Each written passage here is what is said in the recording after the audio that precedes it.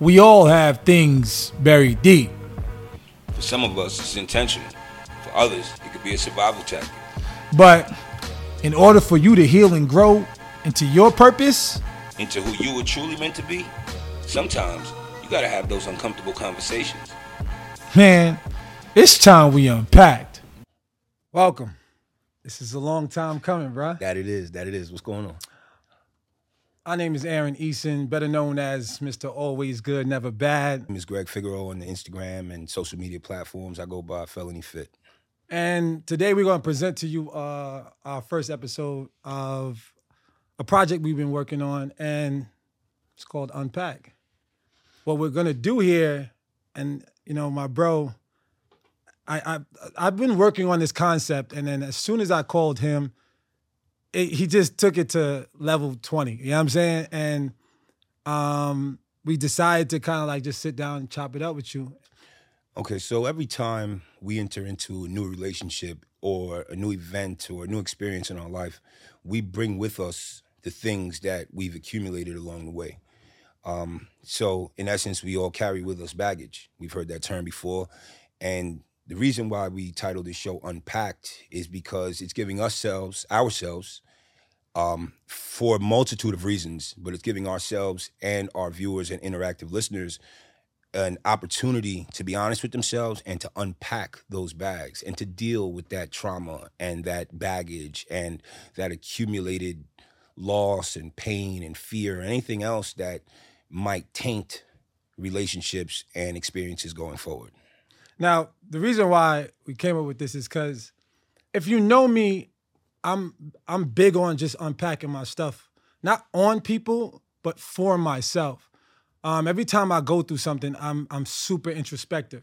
And I think that, you know, because my passion and ambition to grow and be someone that, you know, I've always imagined, I always know that there's something that I'm holding on to, or there's something that I'm dragging along me that needs to be delivered from me, or I need to address. And a lot of times people misinterpret that as me either talking too much or me and my feelings too much. I really don't be caring because my success is predicated on me working on me.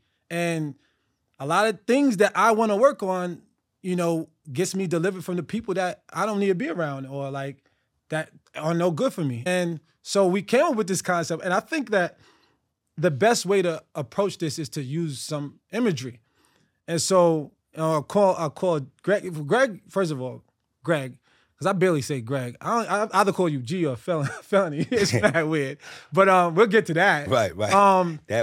I call Greg and I'm like, yo, well, we've been talking about this for like maybe a year, bro. I mean, more than that, I think that like the moment we met, almost. I was about to say, from the minute we kind of met, we got a couple workouts in and we got to know each other's energy and vibe. I think that everything else from there, every conversation, it's been super raw and authentic. Yeah, and you'll get to know us as friends through this.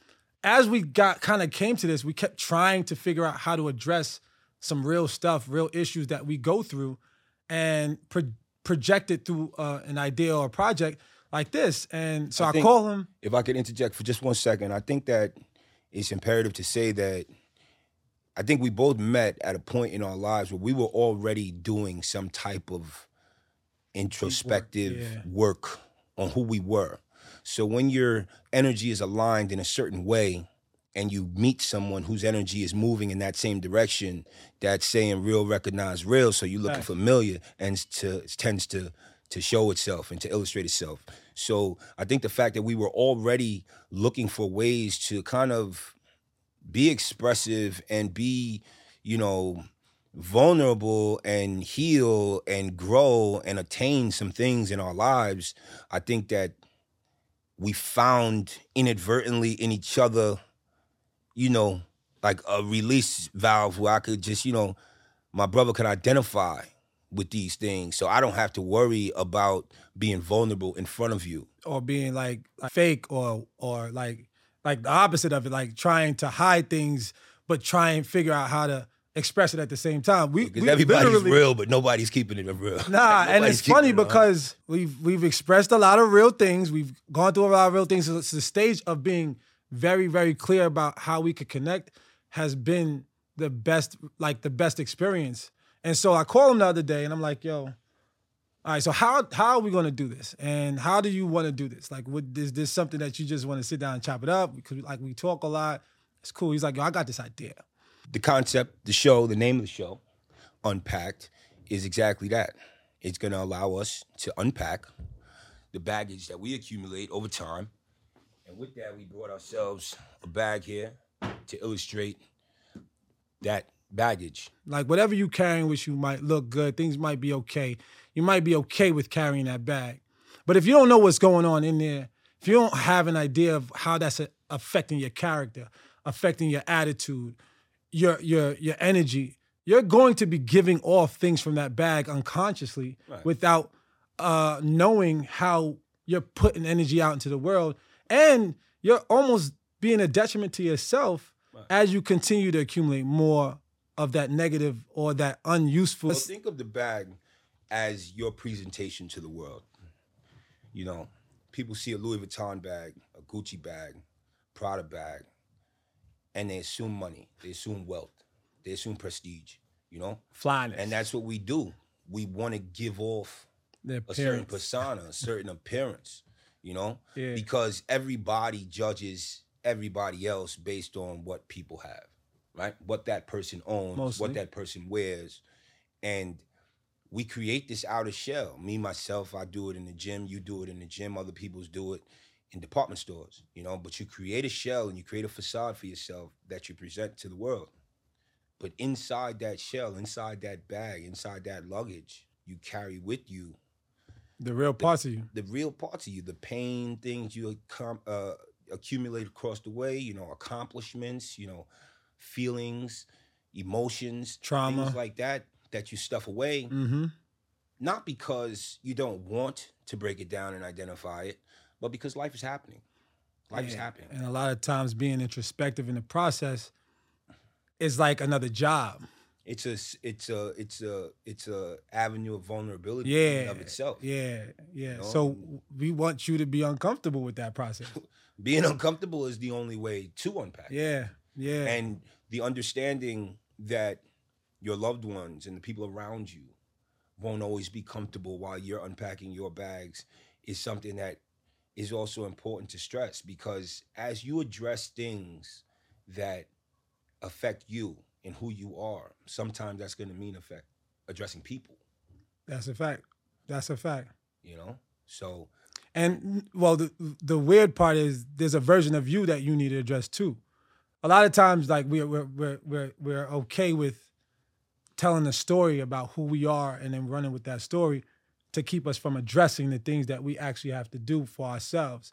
And there's a version of you that you're not becoming because of that, because you're clinging to a narrative. All right, so we talked about the bag and its contents. Let's discuss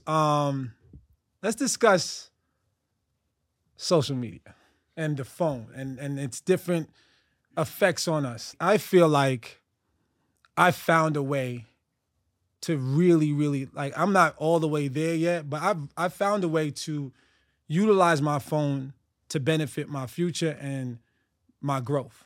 I do a lot of different things on my phone that do not distract me from my progress. But there are times where I get lost, whether it's apps that I shouldn't be on, or I'm engaging in poor communication, like different things. And it can be a distraction that I'm not addressing because, you know, it's a phone. You know, you don't really think too much about it. Right. But weirdly enough, that's a third of how people operate and function on their day-to-day. Listen, man, as two residents of the New York, New Jersey, Connecticut area, the tri-state area, New Yorkers for all intents and purposes, the phone in and of itself is like the key to the abyss. In the place where, you know, one of the most horrific events in American history took place, you'd be so surprised to see how many people in this city are oblivious to what's going on around them because they're distracted by their phones, you know? And then enter into that conversation social media.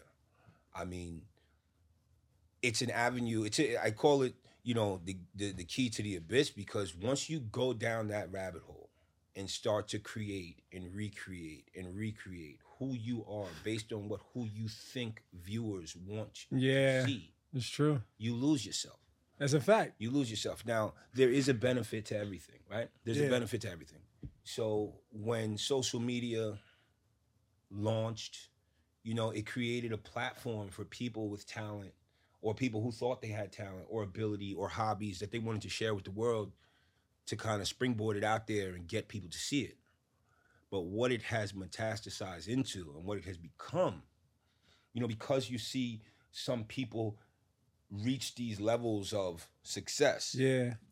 Now you have a bunch of other people who don't know the work that went into that. Right. So like, it's crazy you say that, because a lot of people pay attention to what people went through. Even if they tell their story, they just pay attention to what people went through, and they don't really pay attention to how they used what they went through to get to the levels that they are. Right. And a lot of times what happens with the spectators, the large percentage of people, is they misinterpret how success is reached. A lot of people play victim. And because they play victim, they kind of make excuses for how they behave on Instagram to do things and to help themselves out. Right. But I think a lot of the reasons why you always try and get on me about how I approach my gram is because you want me to hold myself accountable for how I appear. 100%. And allow people to understand that, hey, you're dope as you are. 100%. Don't create no bullshit, no funny shit, just to make sure that you could get this gravy train rolling. And it's dope that you always try and keep me on my toes with that, because my creative juices allow me to kind of tap into what I think people will like, 100%. What I think people need. And I sometimes detach myself from that process just to make sure that I can keep keep up with the process of doing it. You know what I'm saying? And a lot of people get lost in doing that. And then it becomes a real scary road to try and find yourself when you get to the success and you're trying to be real and it doesn't look like an alliance. Well, I think there's a fine line there, and I think you're 100% right. But before success is reached, and a person is creating that persona on social media, and I think this is why it's imperative to have these kind of relationships where you can, talk to your brother, talk to your peoples, talk to your homegirl, and say, the way you represent yourself here isn't the flyest parts of you that I get to see every day. So you got to hold your peoples and your loved ones and somebody you care about. Don't got to be your loved one. But if you see somebody that's aspiring to be a certain way and you feel as if they're misrepresenting themselves in some capacity, whether it be for good or bad, and a lot of the times in my brother's defense, it's, not in any way a bad way. It's just the way I would perceive something. Yeah. And I try to share that with you because my life experiences have led me to believe that there are some people who share my opinions. Yeah. So I express that to you, and I express that to you with the understanding that you take it in a way where it's not disrespectful, and that you do what you want with it, because I can't feel I'm always going to make a if you don't take my advice. 100%. 100%. However, though, the argument can be flipped. My brother feels like he's always himself. And he's always doing 100% authentic and raw and very, dope stuff, right? But he's like, yo, why can't I get the response I feel like my energy dictates? And I always tell him, because you hide in the version of yourself that I feel like people need to see.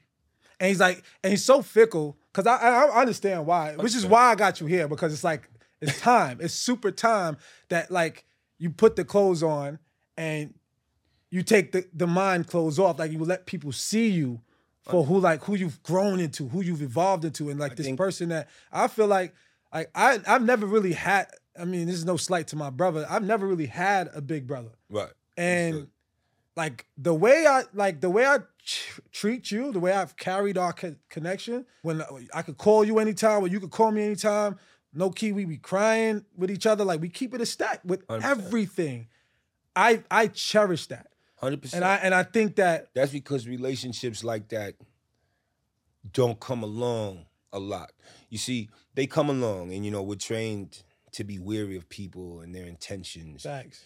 But I think that once in a while, God puts people in your path that He leaves it up to you to figure out if they should be there or not. Yeah, what season, how long the season should last, or the lifetime, or the process, or the moment. Yeah, nah, it's a fact. Because I have people in my life, and you know this, I'm sure you could identify. I have people in my life that I've known for decades longer than I've known you. But I speak to you every day. I don't speak to them every day. You understand what I'm saying? And it's not a knock on them. It's not a knock on the relationship I have with them or had with them. It's just where I am at in life right now. I can definitely relate. And that's another thing with the phone.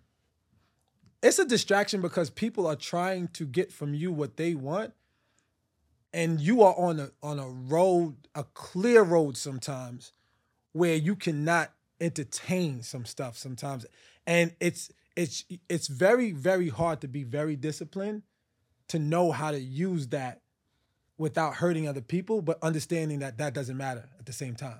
I know you might not have this going on now because you figured it out already, because you created a life where you kind of shield yourself from the bullshit. Right. But now I'm more outside than ever, and I got so much coming at me. Right. And I feel like the last thing I want to do is let people know I don't fuck with you like that, or I don't mess with you like that, or like by just ignoring things or delaying my response, or just not jacking the interactions beyond a certain point. But like I've had to learn that, I gotta protect my energy, and I don't want to entertain everything. Well, that's why it's so imperative that we use the phone to illustrate, accessibility. Everybody can't be accessible. Everybody can't make themselves accessible to everybody else. If everybody was accessible, we would have a lot of people with ambition that would be in positions they, actually dreamed of, because, they could just reach out and call That's a Puff. fact. Or they could just reach out and call Ho. Because not everybody should have access to you. Not everybody should have access to you. It's a fact. And then you take that, and then you break that down, dissect that, and figure what is access. You know what I'm saying? What is access? Access could be a conversation. Access could be space. Access could be physical intimacy. Information that they have about you. Access is not meant to be shared with everybody. That's a fact. And I had to learn energy is not meant to be shared with everybody, because when you interact, no matter what kind of interaction it is, you communicate. Every interaction, you take with you a piece of that person. That's true. And a piece of that person's energy. Yeah. And a piece of that person's baggage. And a piece of that person's scarring and trauma. And whatever it may be. And you have to be very careful about the relationships you foster and what you pack into your bags. Because when you start to identify the things that go into your bag, only then can you start to really deal with how and where and when you gonna go about unpacking them. How did you come to be Felony Fit? And would you say that process of becoming this person was allowing you to also unpack and deal with some of your stuff too? Or was your private life be more of the place that you did that as well? Well, I'll start by saying first and foremost that I am Felony Fit because Felony Fit is what I became. It's a brand that I wanted to start and a name that I thought was just creative. The backstory that comes with it and how and where the name came about in itself is just another story. You don't want to share this? No, I will share. I will share the story. Absolutely. It's a very long story. No, you tend to tell. No, it's not a long story. I mean, keep it 100, keep it a buck. And some of my guys, shout out to social media that do follow us on Instagram. They can attest to this. One day I was running around the yard in Southwood State Prison, and one of the CEOs say, Figaro, you should be a personal trainer when you get home. And I said, felony fit, hard time, hard body, great results, sign up. You know what I'm Literally, saying? that was the response? That was it. As I was running laps around the like a basketball movie court. script? As I was running laps around the basketball court, niggas was like, yo, this nigga G, he is crazy. He come up with shit off the fly. So that was just that. And that was probably about 3-4 years before I was released. Wow. And when I came home and a couple of my guys, you know, introduced me to Instagram and I swore, swore up and down I would never be on social media to begin with. Yeah, that's the energy you always like nah, I ain't doing that. Nah, I ain't doing that. Yeah, well, you know me, you know, Mr. Indecisive.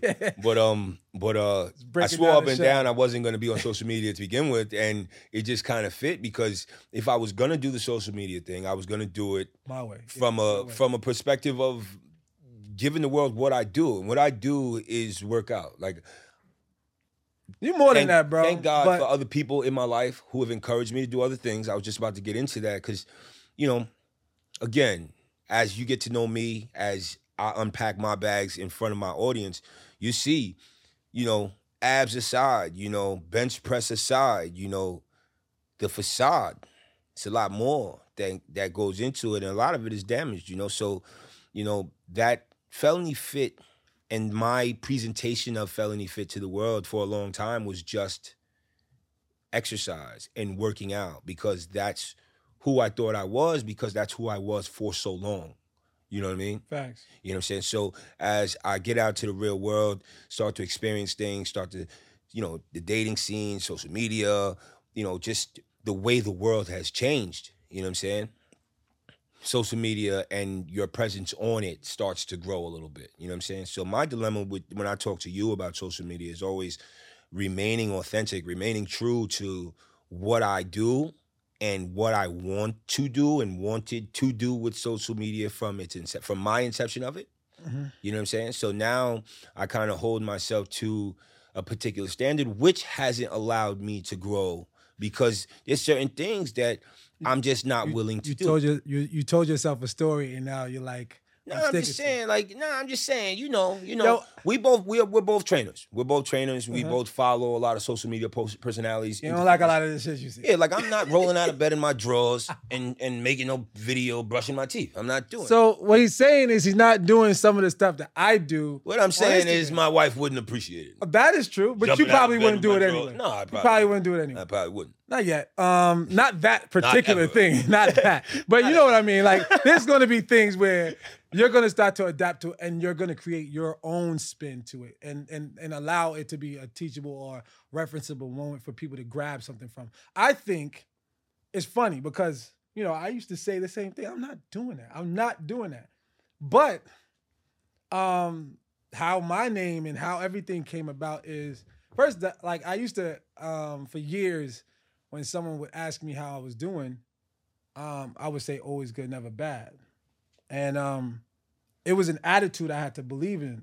Because you said it, though. Yeah. You like created it. Like you always say, yo, you always are optimistic. You're an optimistic person. You stay on the optimistic side. And it's really how I had to be all my life about everything, because I kind of put myself in a lot of situations where I'd rather only think about the greatest outcome happening than the opposite. And you know exactly how that feels to make sure you can be successful. So, which we'll tap into another day. Nobody starts selling drugs thinking they're going to end up in jail. Facts. Start selling drugs thinking they're going to end up El Chapo. Which in some sense is ignorant, but it's kind of how you have to think about everything you go into. Just being prepared for the consequences is okay. If you go into anything expecting or desiring anything less from what you determine to be successful, you're doing it for all the wrong reasons. Facts. But success has two sides. Failure is attached to it all. It's a gift and a curse. Yes. So, you know, going through life, I think it was after my divorce, I just had to have a better attitude about everything. And that better attitude came with me saying something, affirmation. I did not understand affirmations at the time. I created that for me to kind of step into that space. I will honestly say, growing up, I have been a negative, mean person.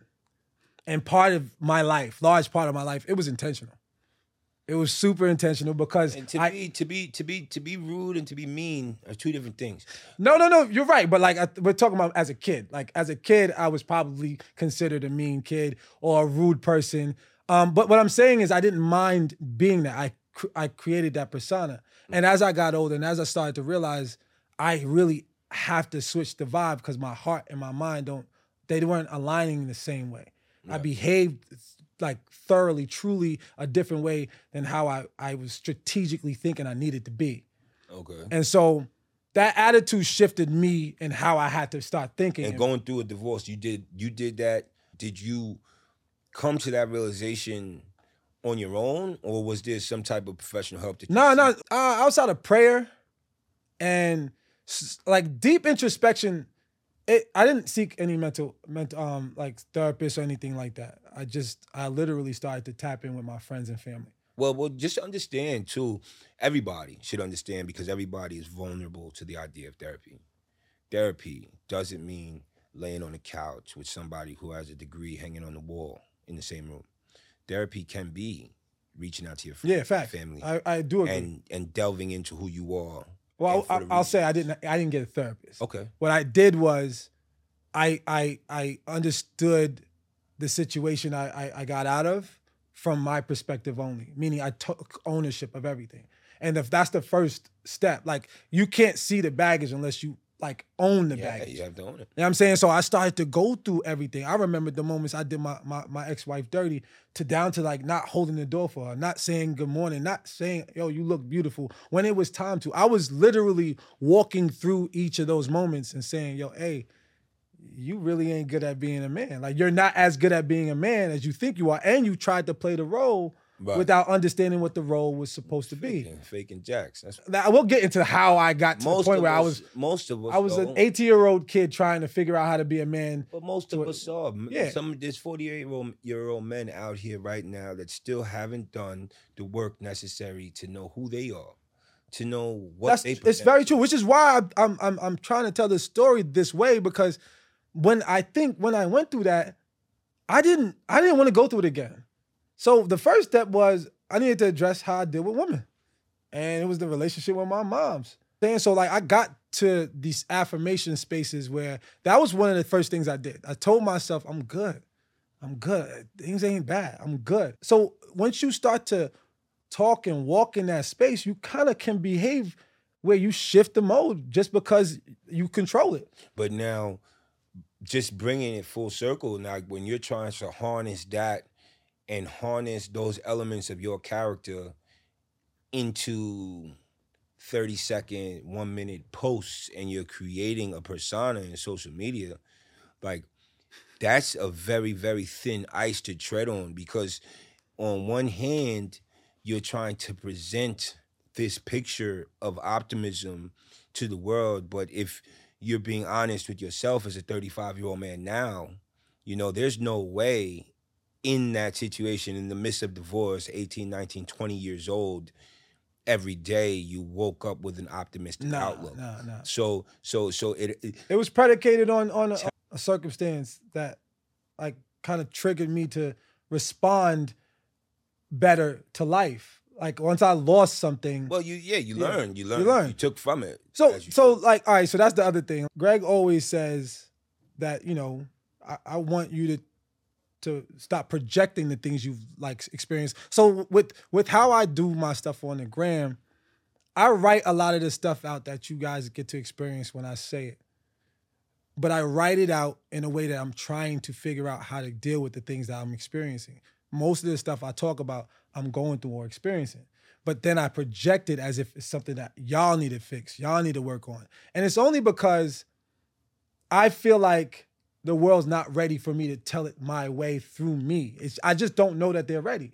So I technically, and I also don't know that I'll stop talking on the mic with a 30-second. I think it's easier to project it in a 30-second post or a 1-minute post. Whereas when I tell the story from my perspective, it's going to be like an episode that we're doing right here. Think about like this old saying, cliche as it may be, there's no time like the present. You know, if you don't tell your story, who tells it? No, I plan on telling it my story. I also think that it's my therapy. believe it or not, when I do that, like I legit go back and I try and harness the things that I've written out and I've expressed, because those points of writing come from a space where I get to let it out. Yeah, explore things, Yeah, expound, and it's my form of therapy. It's another form of therapy for me. 100%. Well, that putting it on paper, in essence, is unpacking the bag. Facts. Because you're putting it out into the universe and just putting that out there in and of itself, identifying it, makes it something that's tangible that could be worked on. Facts. You know what I'm saying? Because in those moments that we do identify things, we knowingly sweep them under the rug and don't put them out there, you know, not for other people to see, but just to have them placed in the universe, again, to make them tangible. Yeah. You know, when we don't do that,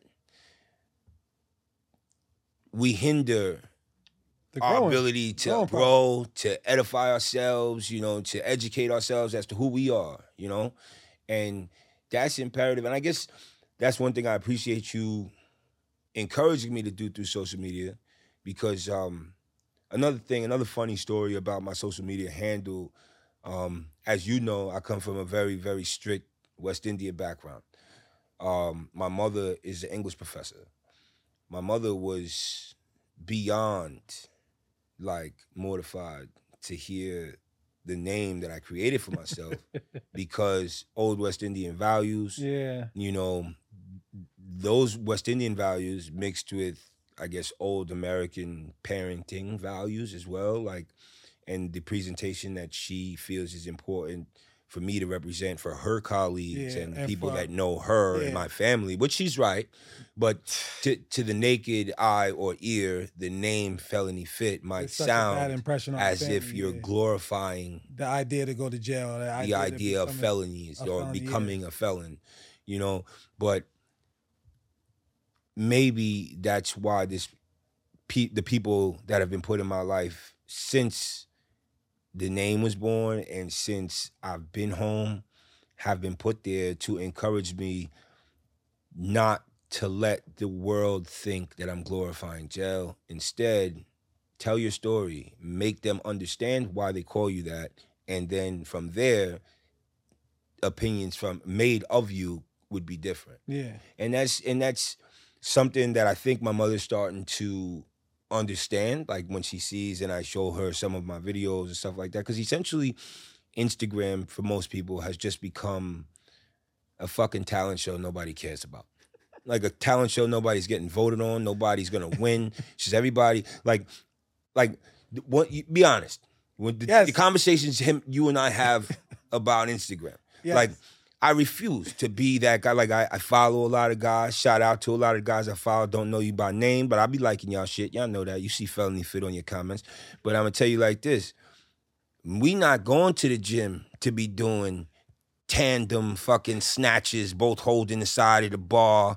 You know what I'm saying? We not doing that. I go to the gym and I put in that work. I put that real work. We even try to make it. I put that real work on the brand. Tandem stuff more practical, and that's the reality. Like we don't like to do impractical, you know, like cadence shit. Yeah, like really I mean, add up to something you can really do. I made a post. It's been a while now since I've been in the gym dealing with some injuries, accident at work. I'll get into that as we start unpacking bags.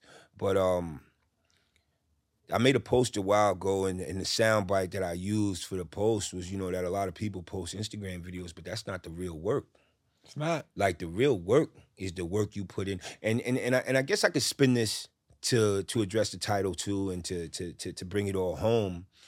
The real work is the work you put in the dark.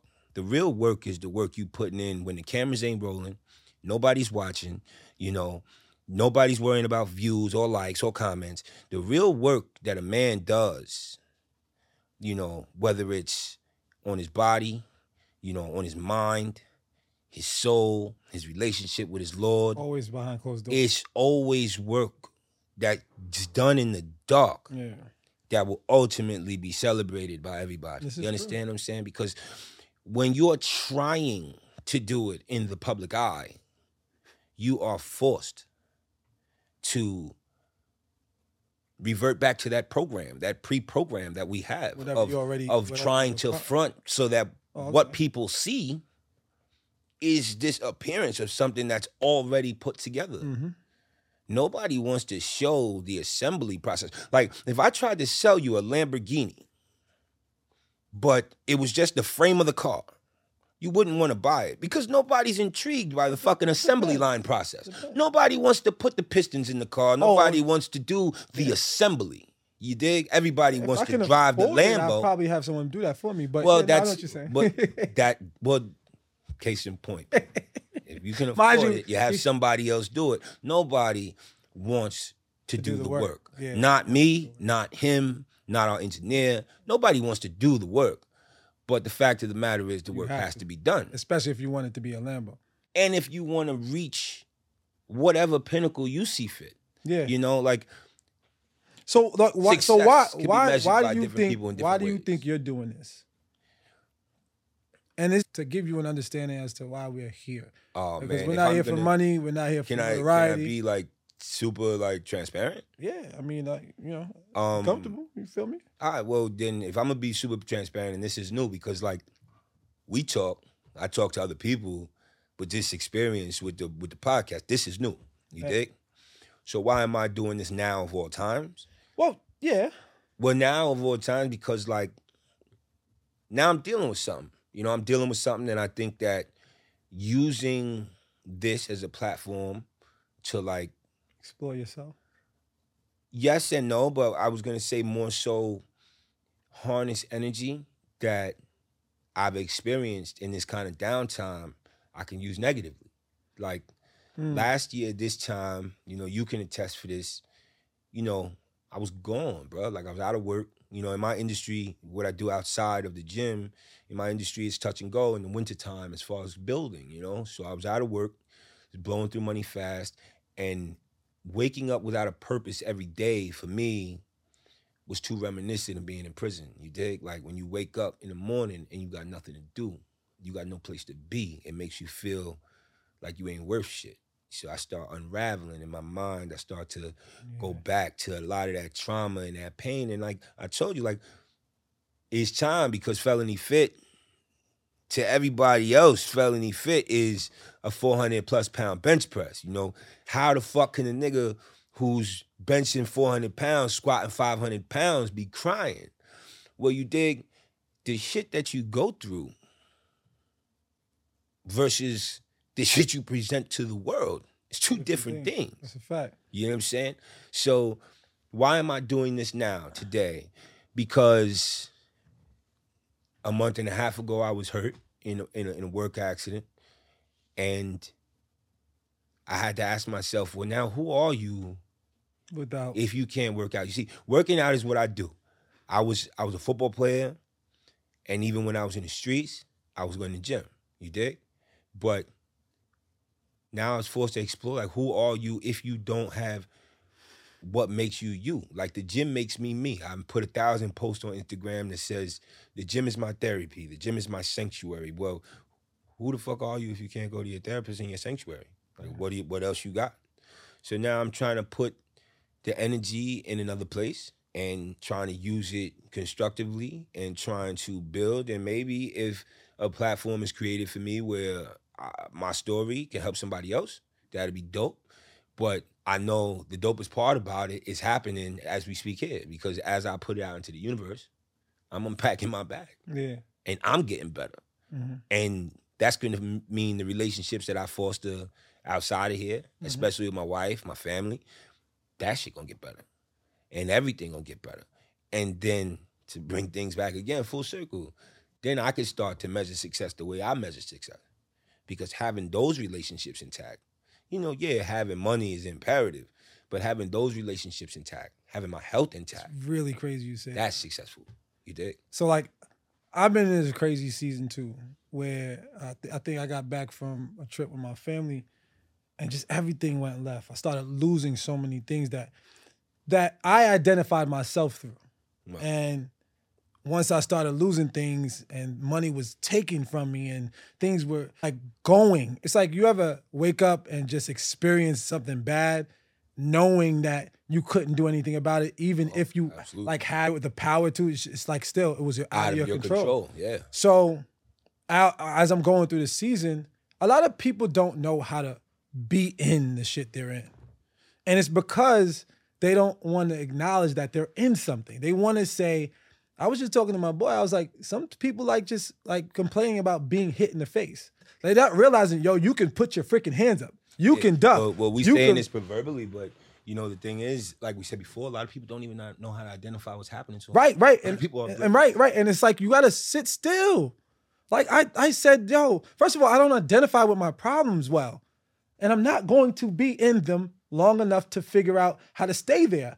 I want to get out of these problems. Right. But sometimes when things are supposed to happen to you, that you can't control, there's no way you can respond without saying, okay, I have to adjust this. I have to start changing something. Right. Like you have to start changing something. It's the same thing that addicts deal with when in the saying that you know, you always hear people with drug problems like they have to decide they want to get better. Yeah, and once you decide, you start to say, okay, this is what's happening to me.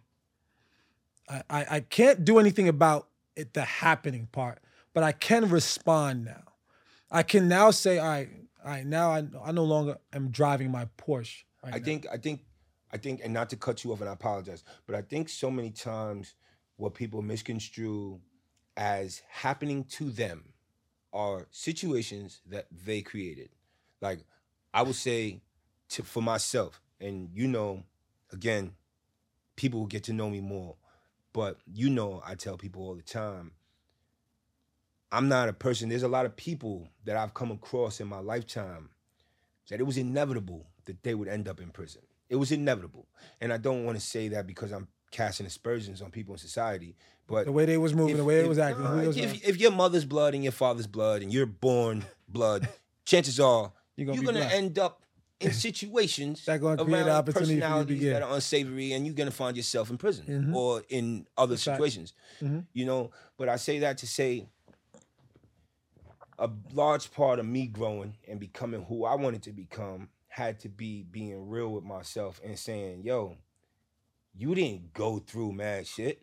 Like, your life didn't dictate mad shit to happen to you. You chose to go astray of everything that was laid out for you, and you chose to put yourself in situations that ended up hindering your life, your freedom, and everything else that you thought. It's called, it's a consequence of how 100%. You operate. 100%. And you've created the circumstances. But to say things, to say people, you know, too often we say, this happened to me. No, it didn't happen. A lot of times, created it. But a lot of times when things out of your control happen, when you can't really dissect, like even in a karmatic way, like you just can't dissect how, sometimes you gotta understand it's happening for you.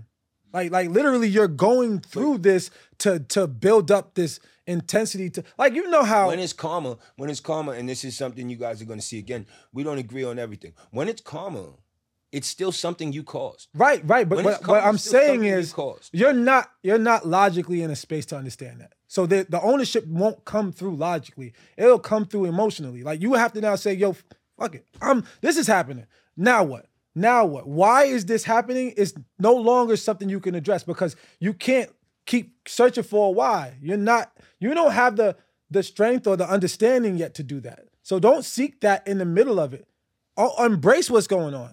Adjust to it. Now change your lifestyle. Ultimately, the why doesn't matter. Ultimately, why it doesn't until you get to tell your story. Right. Until you, because the why becomes the how you used what you went through to get to your level. Because ownership is the only way you get to your why. When you start to figure out what it is that you're experiencing and you start to adapt to it, your why starts to make so much sense. Oh, that's why this happened. And you got to tap into the universe or your relationship with God, which is what I feel is my thing. My car was stolen. I woke up one day, came outside, tried to go to work. I had a speaking engagement the same day. I literally said, oh, you funny guy. It's Sunday, bro. Like, really? Yeah. Really? Is this what we doing? Yeah. And I laughed, called the police, did what I had to do, and kept it pushing. Because there's another thing I started to learn. When you have a discipline anything can happen to you. You can keep it pushing. 100%. And so I started to realize I have way more discipline than I think. It starts to make you realize how strong you are. You know, when you see results in the gym, and when you get me under that 355 or I'm doing X, Y, and Z, like when you bring it out of me, I'm like, oh, I'm stronger than I thought. Yeah. But it doesn't feel good when I gotta do, like when you pushing me, it don't feel good. Right.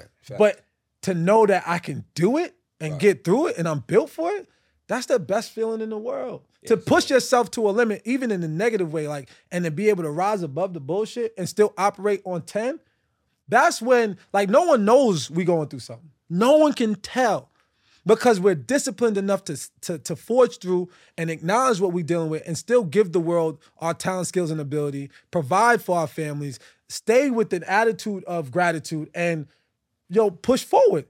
Now, I'm not saying I've been here. But too often people that are capable of everything you just said are just too bogged down with, like, it's utopian when you describe it. When you describe it and you think about it, it's utopia to, like, be like that, to think like that. But in the situation, you're not really thinking like that. Well, no. It's not only are you not thinking like that, but some people's life situations haven't given them the ability to realize that they are built to endure those situations. This is true. You know what I'm saying? Like, unfortunately, you don't know that you are built to endure prison until you go. You don't know that you're built to endure a situation where you wake up in the morning and your car is stolen and you got places to be, and you still get there. You don't know. You figure that out through the moment. Yeah, you're true. Until you're faced with it. You remind me all the time of stuff. And I do that same thing for you. Because sometimes when you're in it, you forget who you are. You're not the situation you're in. Like, once that happened to me, you cannot reflect on it the entire week, the entire day. Right. Because the car is fucking gone. And it's not coming back, bro. Right. Gotta get over it. Build a bridge. Why is this happening to me? Yeah, why do I have to go through this? And of course, I did that in a very humoric way. Like, I talked to God like, yo, you funny, bro. Like, you take all my money out of my account over something that I didn't take care of over years ago. Right. My training went on my Porsche. I get another car. That gets stolen 2 weeks into having it. Damn. I'm riding the bus for the first time in my entire life. Yeah, I don't want to be a biblical guy because I ain't the biblical guy. But, so many times things happen to me and I ain't got... I mean, I know the Bible because, you always revert back to the way you was raised and to what you was taught.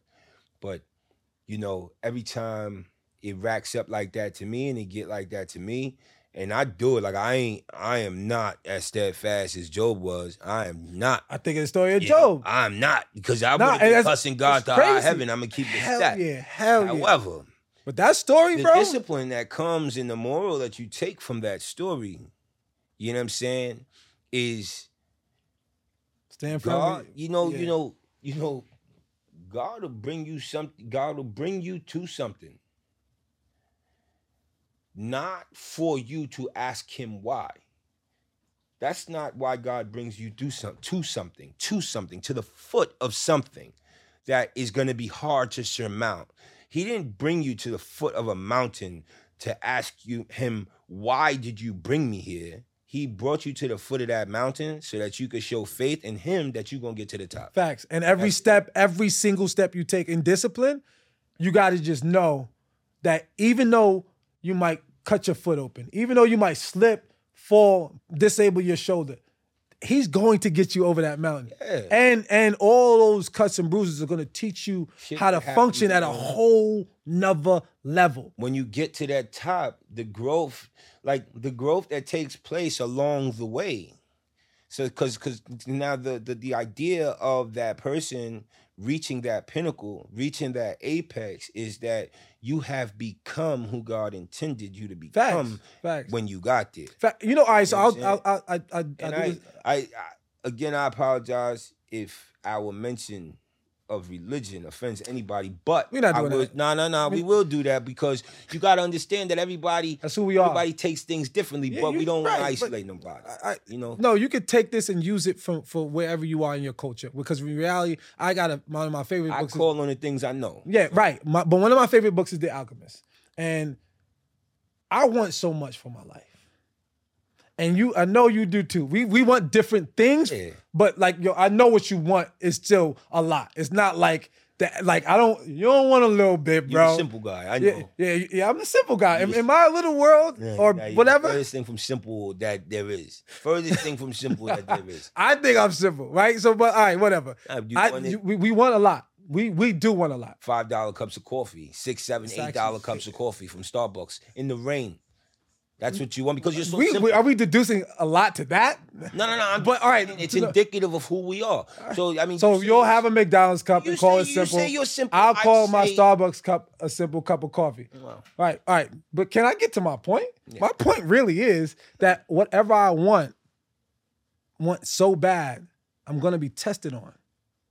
So that mountain only exists because you wanted something on the other side of it. That mountain only exists because you said you can be the person that is on the other side of the mountain. And the only way you could become that person is because you have to go through that mountain is your teacher.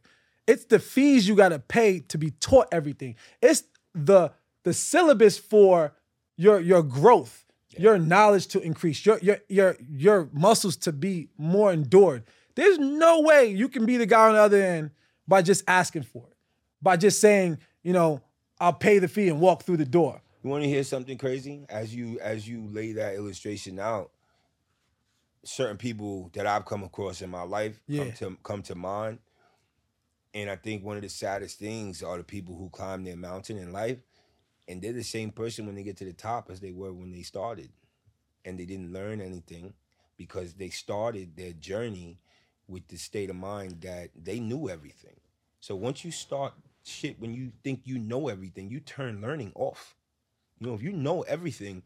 Well, how do you get to the mountain with that? At the top of the mountain with that? Well, life is gonna move whether you're standing still or not. Life is gonna be moving. Like natural erosion happens. That's how things that we see, the Grand Canyon, that's how all this stuff was formed. Naturally, the world around you is going to move. Yeah, but we're talking about you. I'm talking about the person. How did they get to the top of the mountain? But this is what I'm saying. As a person embarks on their journey, they're given choices along the way. How you grow and the way you grow and your trajectory of growth goes with, growing is inevitable. You're going to get older. You're going to experience life. But when you get to the top of that mountain, wherever that mountain stops for you, if you are the same person at the top of that mountain as you are when you started that journey, if I went to prison and prison was a mountain for me, it was something I had to get over, to get to the other side. If I started and walked out of prison the exact same way, I might as well take that block of my life, just chop it up and toss it into the air and call it nothing. One of my favorite books, wasted. One of my favorite books is called Peaks and Valleys. And what it talks about in the book is how you have peaks and valleys in your life. And one of the most important parts about it is to understand that when you're in a valley, you have to understand how to manage it. Because when you get to your peak, you need to know how to keep that peak a peak long enough to survive there, to live there. But a lot of times, people misinterpret the valley getting to their peak, and they just blow their money. They just lose themselves in this new opportunity. Like the other day, I was sat down. I made a little couch talk, and I said, if I gave 100 people $50,000, 75% of them wouldn't know the first thing to invest in, know how to turn it in, because the goal for them is to enjoy the peak, right? Not to live in the peak, right? And a lot of times when people get out of jail, they didn't use jail for anything. They just went through jail. Right. And no, it could be 10 years, it could be a year. Depending on how you sit in that valley and you absorb that experience, you absorb the reality of what you're going through, depends on how you want to attain longevity on that peak. Like a lot of times, like you said, like, so I was asking you, how do you figure you could get to the top of the mountain and be the same person? And that's how. Because you take the mentality of just getting to the top of the mountain as the only thing that you... As the goal. And you are not absorbing the things that are going on around. There's never nothing going on.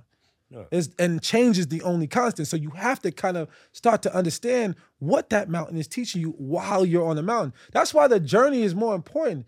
When you stuck on the destination so much, you lose focus on what you could be learning and like getting. And also on that journey, when you talking about social media, I think I used that soundbite too on one of my videos. The man who loves the journey, you know, will far exceed the one who is just. But do you know why though?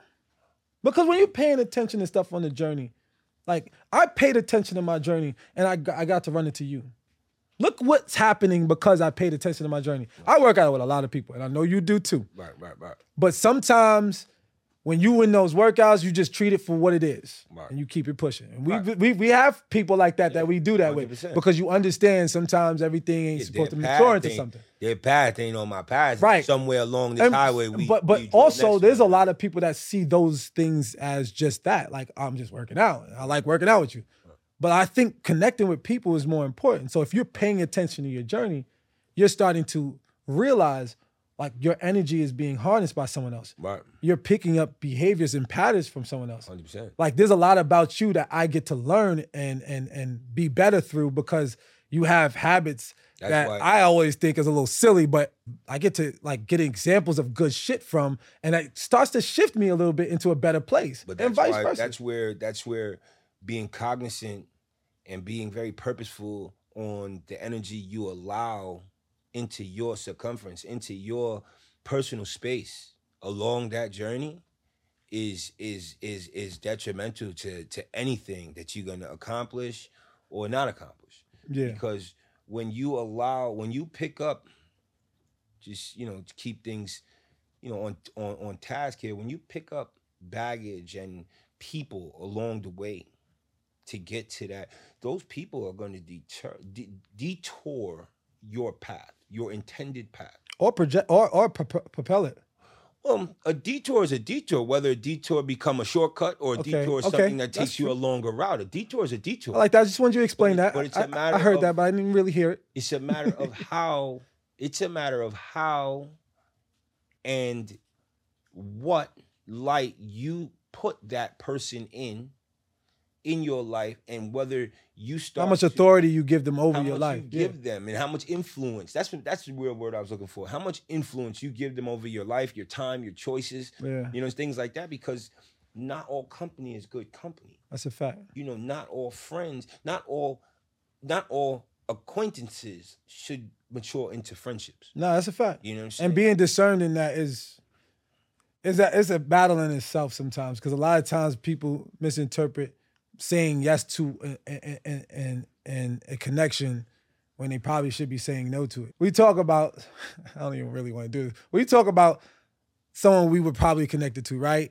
And knowing that the connection should stop at this point. Right. And knowing that, like, there's no reason for it to go past that point. And knowing yourself well enough to do that is the dopest thing in the world. Right. And not caring about I think also identifying that some people, right?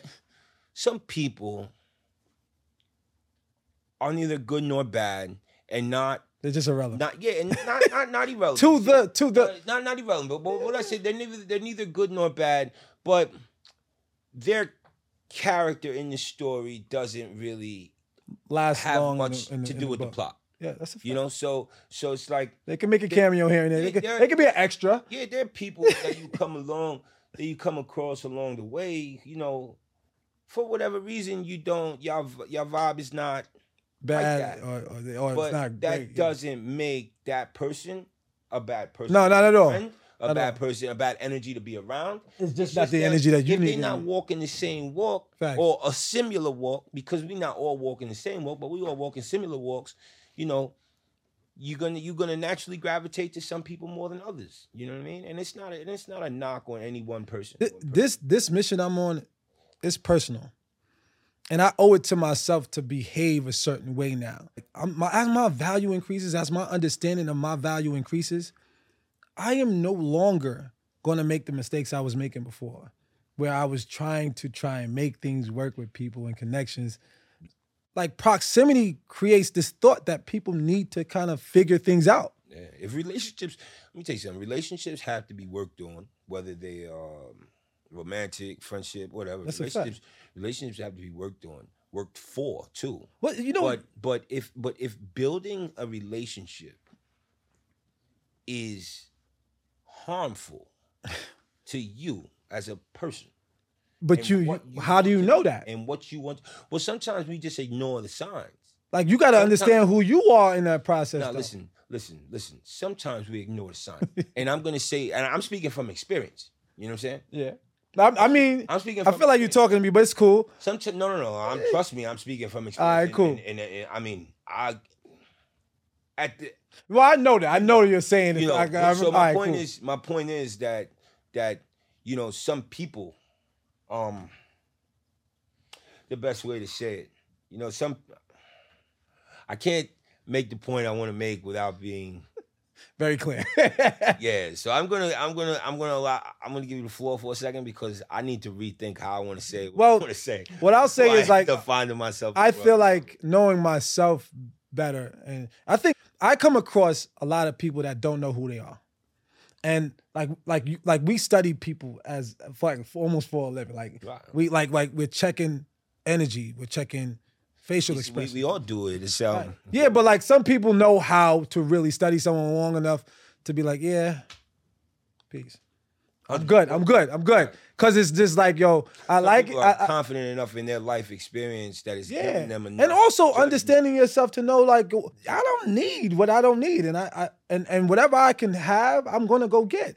And that level of value comes from you really doing this stuff that we're talking about. Once you figure out yourself, what I need, I don't need, and whatever I have, I'm gonna go get, or to the point you just made.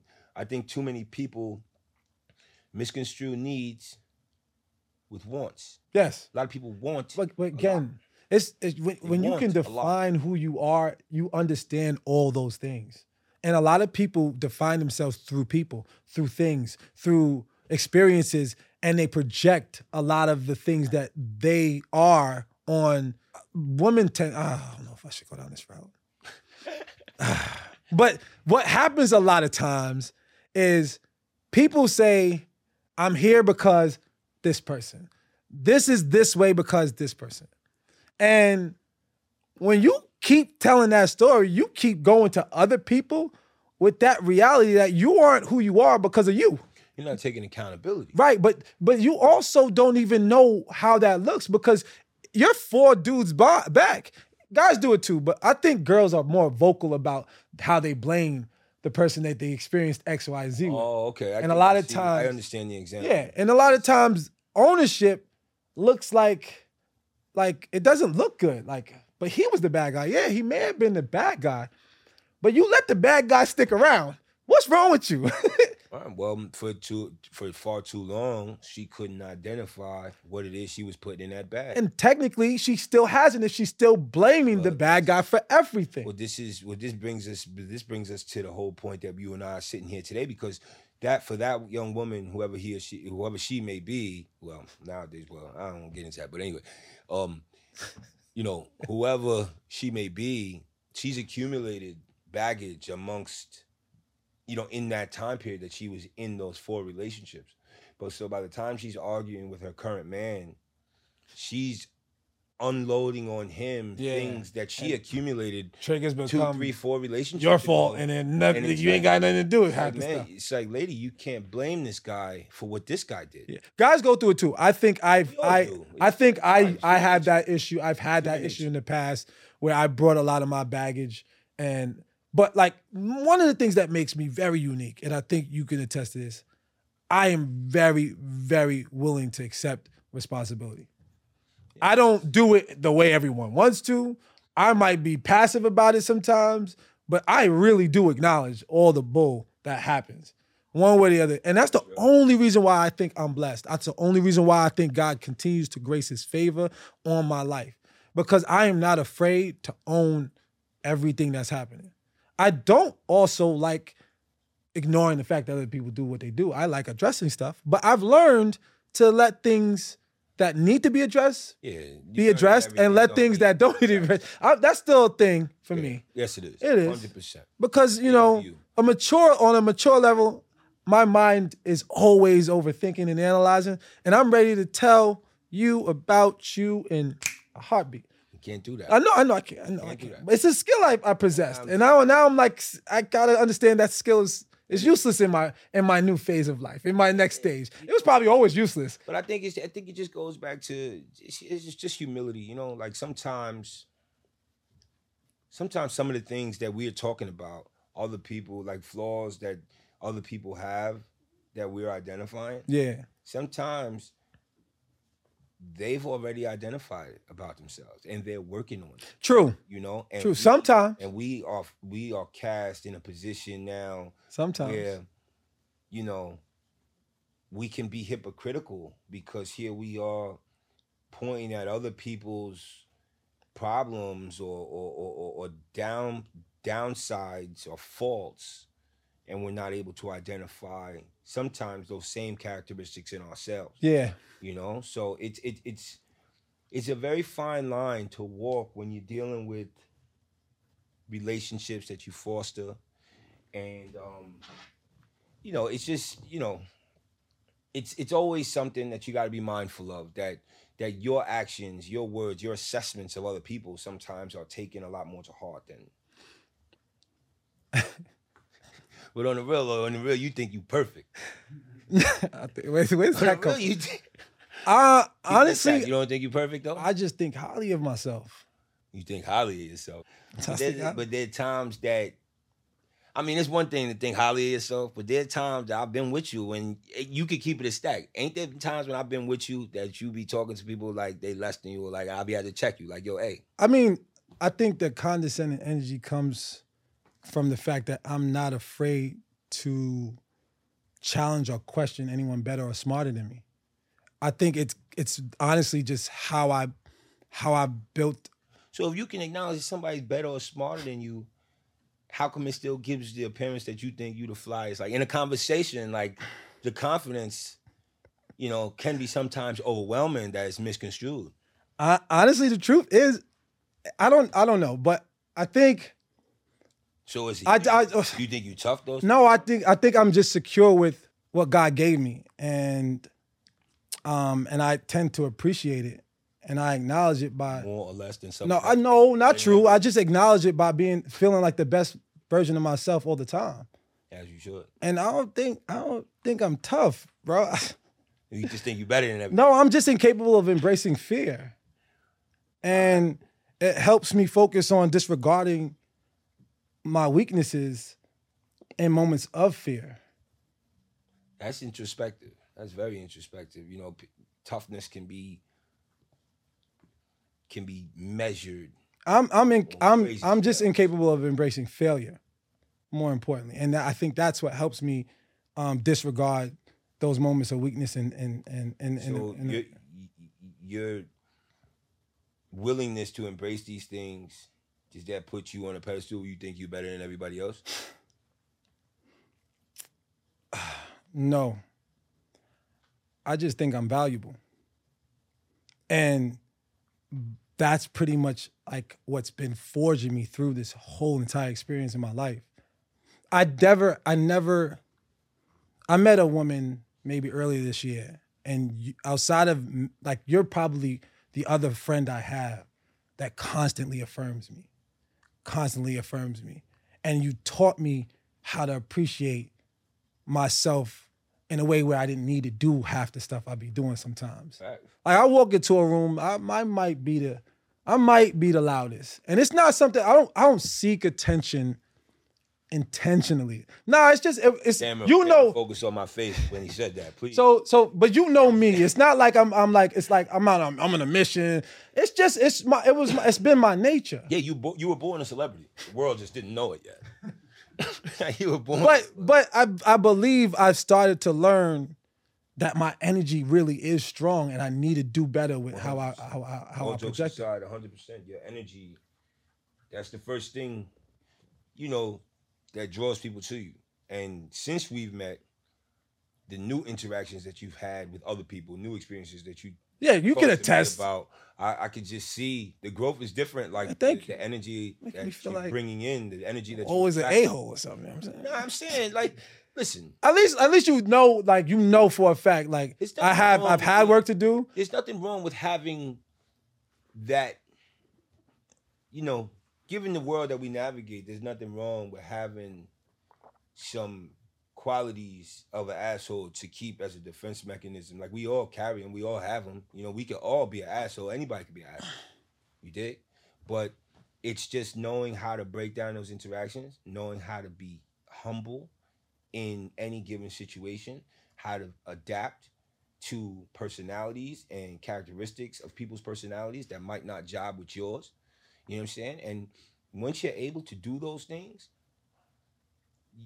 you could never be viewed as an asshole if That's you're the truth. If It's you're true. a gentleman. I mean, because we you go into talk every about this all the line of time. respect for Yeah, we everybody. talk about it all the time. You always tell me like, "Hey, you got a lot of responsibility, bro. Like when you walk into a room, you're responsible for how you let people know who you are." 100%. And because when you walk into a room, people want to know who you are. I never really cared to respect that. I didn't know that it meant that much for a long time, because really I needed to feel like something to be somebody. But now, Searching for validation. well, affirmation and validation are two different things. Okay. Like I was looking for genuine acknowledgement of who I was, who I thought I was. But were you- Like validation, yes, sounds the same, but I didn't care if it came from someone that really didn't love and like me. Well, that's what I was about to say. Is acknowledgement the same if the acknowledgement is not coming from somebody who? No, because the truth is, you know, I when I was going through my divorce, my ex-wife would tell me about myself, and it came from perspectives of what she's experienced and things she went through, and she was projecting a little bit, but I was also, you know, being a certain type of person, and I valued her opinion. I value what she was saying, and I go from her, like her putting me in this like effed up space in my mind and having to feel like I don't know what I'm doing or I don't know how to be a good guy, to my mom, and my mom now defending the woman in the situation. Right. One, because she knows who I am and how I could be, and two, because she can't help her. Nah, she's not the problem. Let's focus on the things that you gotta deal with. Right. So she would always make me out to be the bad guy, and I would feel this double attack, and I didn't understand what it was about before. But my mom was always just trying to say, I can't work with her when she's not here, and I can't work with her with the story you're telling me, because forget what you what you think is happening right now. What about you is making this happening? Right. And how can we change that? So she really just wanted to work on me. Yeah, you're the common denominator. Right, in a lot of things. And honestly, I think all men in situations usually are.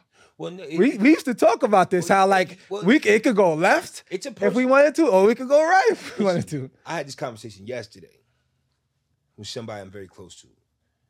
And for right or wrong, they sometimes find themselves in these weird situations.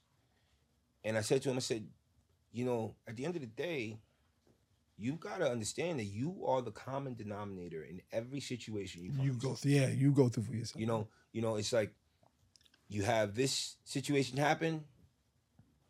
That sounded crazy. If it only happened to you one time. Then you have this situation happen. Whoa, that sounds crazy. If it only happened to you one time. But the fact that you constantly find yourself in these situations that have so many of the same keynotes. Like if you told me the story that happened on 10th Street, it'd be the same story that happened on 8th Avenue, just 2 different days, 2 different times, a whole bunch of different people involved, but the story stayed the same. Why? Because you were involved. Yeah, and a lot of times, you gotta people don't- check who the fuck you are, what the fuck you be doing, and how the fuck you affect the situations and the people around you. Because if all this shit is toxic, but none of this shit is related, and the only common strand between any of this stuff is you, well then you, my friend, not you personally. No, well, but this person. it's crazy. I'm laughing. In particular is the problem. So I'm laughing because part of it. I'm laughing because I think it took me acknowledging there's toxic versions of me that I don't even like. You know what I'm saying? Like when we talk about it, I'll be like, damn, I'm not really trying to be like that though. I just think that I've just adapted to a habit of behaving in a certain way. And then I'm trying to fix it. And then it's like it's so hard to fix toxic after it's happened. So it's like you have to really fix that toxic shit before you go into it behaving that way. Because, you know, and that was the reason why owning it and being in that space was so detrimental to this space I'm in now. Because now, like, I got bad habits of being condescending.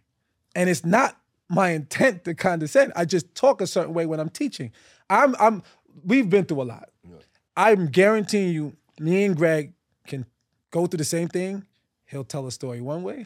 I'll tell a story another way. Completely. And a lot of times it's because I'm missing the empathetic nature of how to express what I want someone to know.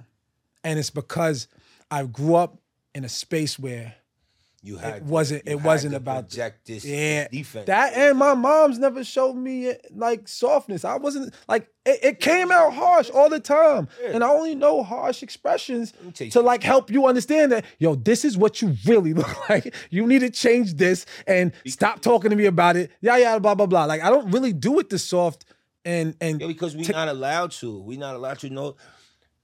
For the most part, statistically saying, but I don't know the statistics. I just talk to people about the people I know.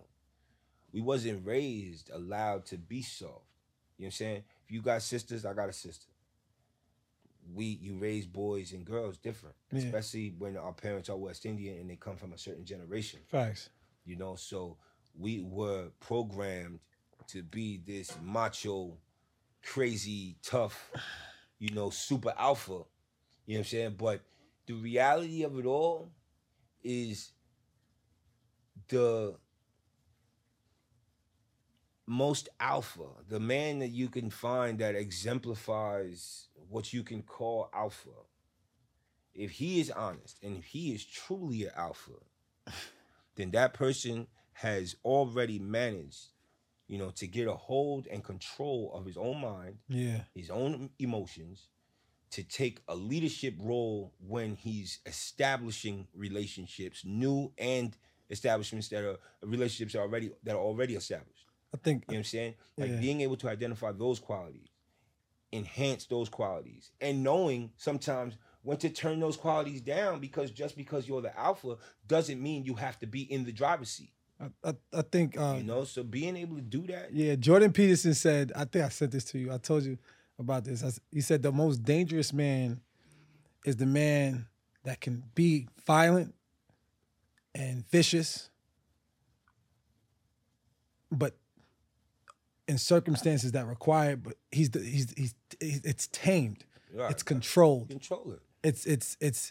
It's only in the necessary. Like if you can, that's the most dangerous man. Not the person that's soft and polite. Yeah. The most dangerous man is the person that can be violent but knows how to be polite. Can be super vicious but knows how to be soft and gentle. And I honestly, like, my pastor even said at one time, like those who are strong don't need to express strength. They don't need to just demonstrate strength all the time. Strength is not that's not how strength is used. We don't lift our weights every time. I was just about to say, it's kind of like the approach to the gym, At 39, is different than when I was in the gyms and the weight rooms at 29 and when I was in the gyms and weight rooms at 19. Mm-hmm. At 39, I don't got to be the strongest guy in the building. I don't even desire to be the strongest guy in the building. It's a lie. You know what I'm saying? Because what life has taught me along the way is like I'd rather be able to learn and endure over time, you know what I'm saying, than just go bust on the first sign of fatigue, you know what I'm saying, to like just be ready to pack it in the first time it gets difficult. Mm-hmm. You know what I'm saying? So that endurance to be able to endure life's struggles, life's twists, their turns, meandering. You know what I'm saying? That is how you start to measure growth. That's how you start to identify things. Because through your endurance, if you have to endure things to be able to identify them. This is true. You know what I'm saying? Because if it beats you up and it kills you on the first go round, you never know what hit you. Yeah. Proverbially speaking. You know what I'm saying? But I think it's very important that people start to identify this, especially as men, because we're not programmed. We're not programmed to be introspective, to be emotionally connected to ourselves. We have to create this facade for society, for the females that we want to attract, for our mothers, for our sisters, for our children. We have to create this facade of this king of the jungle, when in reality, you just as susceptible to, emotional hard times as anybody else. You know what I'm saying? And if you can't identify that as a man, I don't give a fuck what you could bench press. I don't give a fuck what you can That's bench true. press, because you're not strong. I started to learn that my impact of the impression I give as an example, it's not just channeled on how fly I am or how strong I am. It's how I'm tempered in moments of crisis. It's how I'm tempered in moments of emotion. There are times when you look at me like, yo, hey, chill, calm down. Like you don't need to take it there. Wow. And it's because, and like I'm very transparent, because if you know me, you know I could be that way. But I'm also in this transition of like learning how to like peel that back a little more and more and more, to the point where that's not my first response. And my temperament was harsh because I was in defense mode quick. We're taught that as men, to defend ourselves in one way or another, especially when you stand, like if you feel firm about what you believe, like if you're confident. Like no one can tell you anything about your temper when you're confident about the fact that you're right, or if you feel like you're standing on something. Yeah, and or for something. Yeah, and the problem I always had was I took defense first. And I also made the problems that were coming at me mine. Do you think that part of the problem could also be that you're easily offended? Like you like a lot of the people who don't recognize the sensitive parts of themselves. I'm no longer easily offended. How sensitive they are. I'm a sensitive man. Like no, but understand. No, I've acknowledged that. No, but understand the nuance of that. Like so many people want to project strength. Right, which is the contradiction. How sensitive they really are. That's the contradiction. I think that's what it was. If you fly off the handle as a man because you get mad and start breaking walls, you are showing the world how strong you are. But why are you creating those displays of strength? No, that's true. Because you are angry and you haven't learned to control your anger. Yeah, this is true. Sensitive individual. I think that was probably the only thing that I should have done as a young person, to go to therapy for my anger, because, I did not trust people with my emotions, and the only emotion I understood was anger. See, this is why we unpacking, because it all goes back to you're not trained to understand your emotions. No, this is a fact. So I go through these phases. And I'm around, so like that's why I like chilling with Greg, because what he would appear to be, he's not, and what I would appear to be, I'm not. 100%. And when you're around us, you get this pit bull energy from me, and this very, very, which is annoying, because like I'm always hoping he's on my type of time, and he really don't be, and then he be checking me, and I'll be like, damn. But right, but it ain't. Which is cool. No, it is checking me, because you check me as well. Yeah, no. Well, I'm talking about the areas I need to be checked in. You know what I'm saying? It's like if you too many times, and we say this, especially in our day and age, too many people talking about real this, real that. If you ain't checking your bro, no, it's a fact. And I definitely embrace his checks. It's not because I'm afraid of him. It's not because he's bigger than me. It's because we like I will argue with this dude at any moment. I don't want to fight him, but that's not the point. I'm not afraid of him. I trust where his energy is coming from. You know what I'm saying? And I think because of that, because God's placed you in that authority to to check me, I can be checked in a way where Still be humble about it. yeah, and I'd be like, yo, I do a little something in my mind first, and I'm just like, yeah, he right, my Feel bad. some kind of way. If I But that's the you know, realest, and the thing is I that feel the same way when you check me. yeah, I might feel some kind of way at first because it's the because I want to feel the way I feel. yeah, Like I want to feel the way I feel, but if you pull me aside, like, G, you out of pocket, my nigga. Like, you can feel how you feel, but you wrong. yeah, Like, yeah. it don't matter. If you want to feel like that, you can feel like that. And there's been times you told me, like, you want to feel like that, you can feel like that, but you wrong. It don't matter. Okay, that's how you feel. Yeah. Holla at me tomorrow when you realize you was wrong for Yeah. feeling like that right now. And that's the real. crazy thing is we've gone through these like motions of life too many times to just keep fighting the whole narrative. Like, you know, when you got shit to work on Facts. and someone checks it and you just want to ignore it by responding this way or sticking to this other narrative. That's why I think it's key to build a bond or to with one yourself to do the work of unpacking. But like, if someone notices that you got a bag that needs to be like attended to, allow yourself that space to not feel attacked. Like we were talking about constructive criticism and how a lot of people don't understand what that is and how that doesn't have to be. It's not a critique. It's not constructive when it's constructive.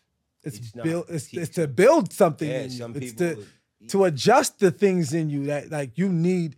You we need it respond with our emotions when people because all we hear is when people criticism. check us and they think the word criticize means this person's picking at me and nitpicking, but in reality, especially when it's there is criticism and there's constructive criticism. So adding that constructive, that prefix constructive, means everything that I say after this is beneficial to you in some regard or another. Well, if you But can, it's identifying, and that's I think where you're about to go, right? If you can identify what Right. is constructive, If you can identify- versus what is, well, that doesn't you really take a matter. shot. You want to know why?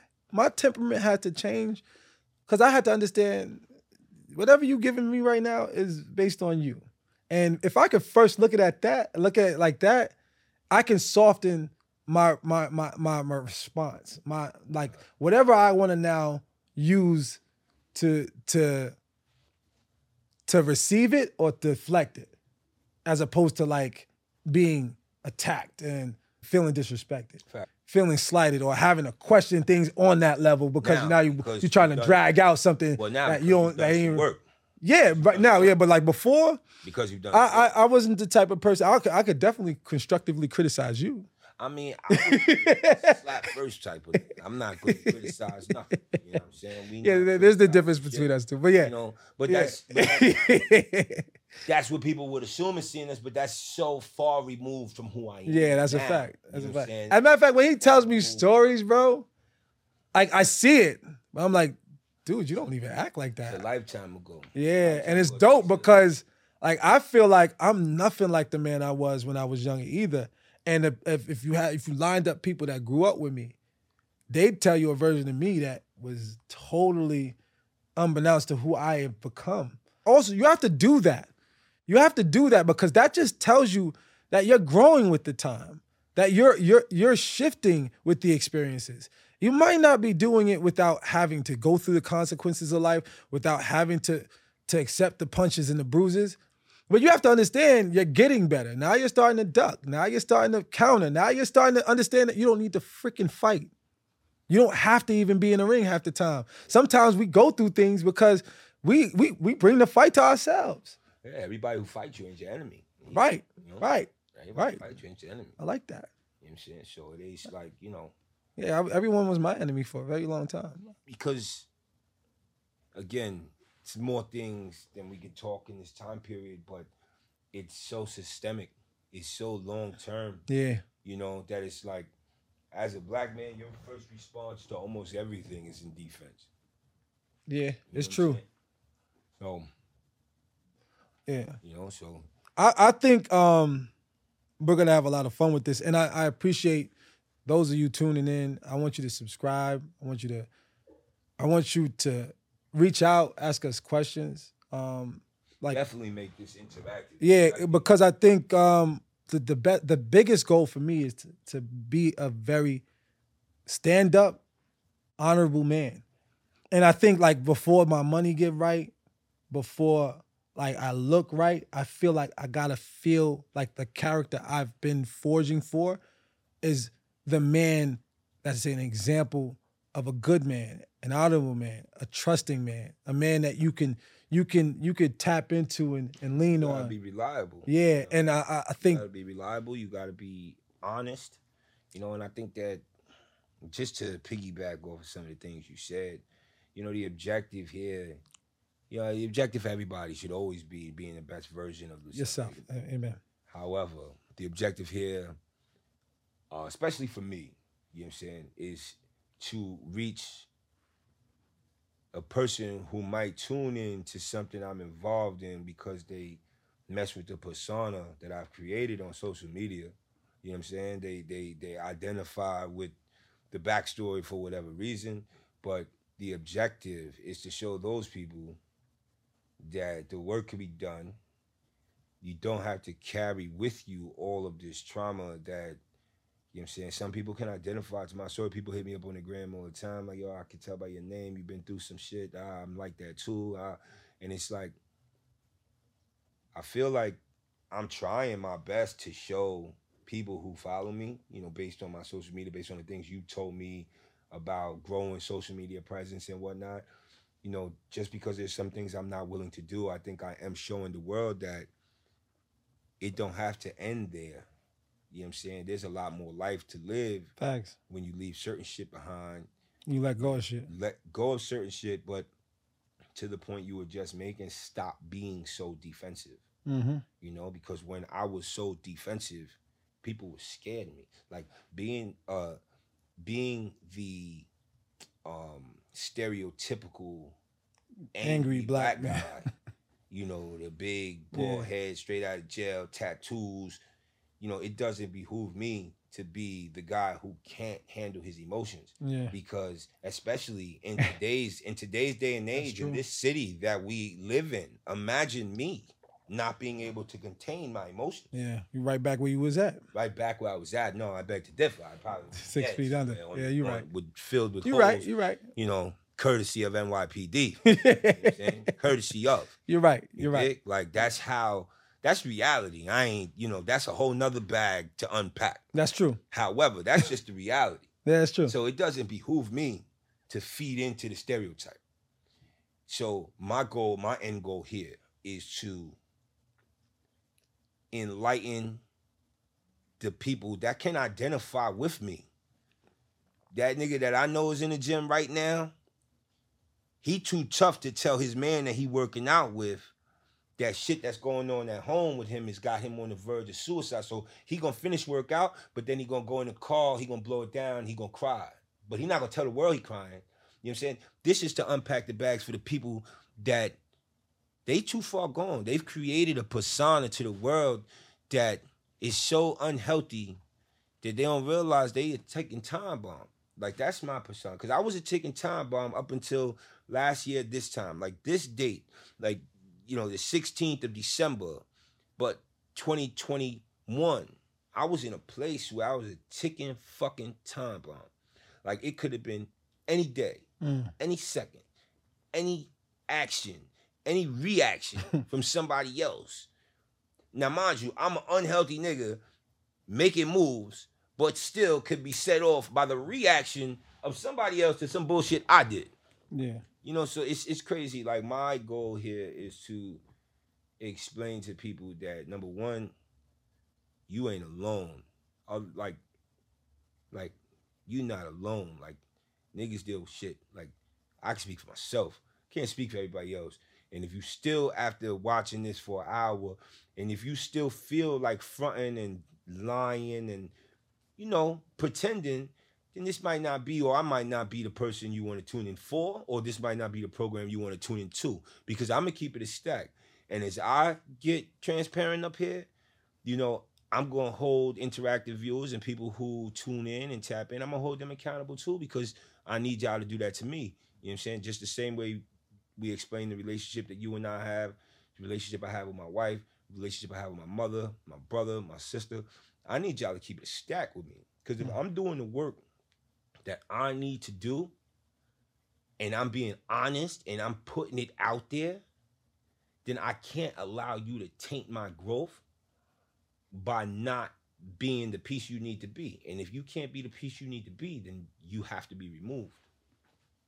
You have to be removed, because at the end of the day, the goal is to show people that it can be done. Yeah. So I'm going to be an example of what I'm telling people they can do. Yeah, the goal here is to help people overcome their past and to unlock their true potential. And I think that, in a nutshell, that's a lot of what we're doing with this process while we unpack. We're overcoming things. We're acknowledging things. There's steps. I feel like we're going to put that together. It's the beginning Yeah, stage we're going to of put that together. overcoming. But that's the total goal right there. Like to detach yourself from your past, because you are not your past. And find out that there's so much more to you that the world needs, that you need for yourself. You know what I mean? If your ultimate goal is to seek purpose in life, then you will have to do these things. You will. And I think your ultimate goal should be to seek purpose in life. Yeah. At some point, it becomes imperative that you figure out why you're here. Yeah. Like, it doesn't have to be, everybody's not here to change the world. Some people might be here to change one life. Some people might be here to change one person's experience on this earth. Your purpose is something that you have to live day to day in search of. So that means you have to never be willing to stop learning. You have to never be willing to stop growing. You have to never be willing to not let in someone else's opinion. You have to never be willing to close off your mind based on other people's struggles and other people's choices. Like, there's a lot that goes into it. Well, this program could grow into a lot of different and that's what we want. And on that note, I want to thank everyone for listening. Again, subscribe, tune in, like, share this podcast. We are Unpacked. And before we go, you can throw me a follow on social media after. I am Aaron Eason. This is Greg. And I want to leave you with this. I pray that you allow your actions to be guided by love, your thoughts to be rooted in peace, and your life to mature in happiness. And with that said, we are Unpacked. Thanks for tuning in. Appreciate you.